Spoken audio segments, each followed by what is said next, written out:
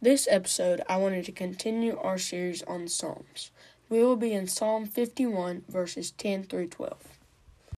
This is a very popular church song that most of us have probably sung. It says, "Create in me a clean heart, O God, and renew a right spirit within me. Cast me not away from your presence, and take not your Holy Spirit from me. Restore to me the joy of your salvation, and uphold me with a willing spirit." That is one of my favorite verses because it's so encouraging, and it's also one of my favorite songs because it's almost word for word from the scriptures. Sin and the devil are always going to infiltrate our lives, and they're going to infiltrate our hearts. In verse 10 it says, "Create in me a clean heart, O God." As Christians, we can have a clean heart once we ask for forgiveness since we've been baptized. The next part that to me is great is in verse 11. It says, "Cast me not away from your presence, and take not your Holy Spirit from me."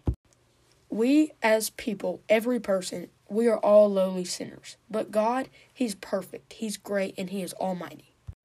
Even though He is almighty, He still wants us to be with Him.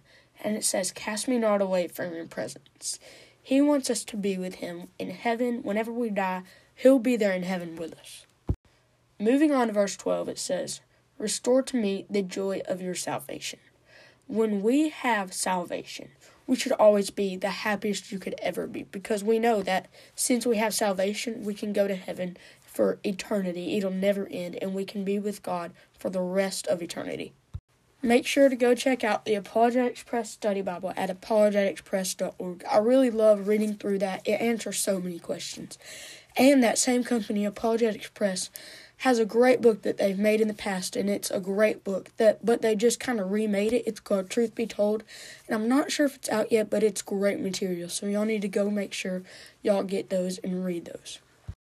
Thank you for listening to this week's podcast. Make sure to tune in next week on Tuesday at 5:30 to hear the next episode.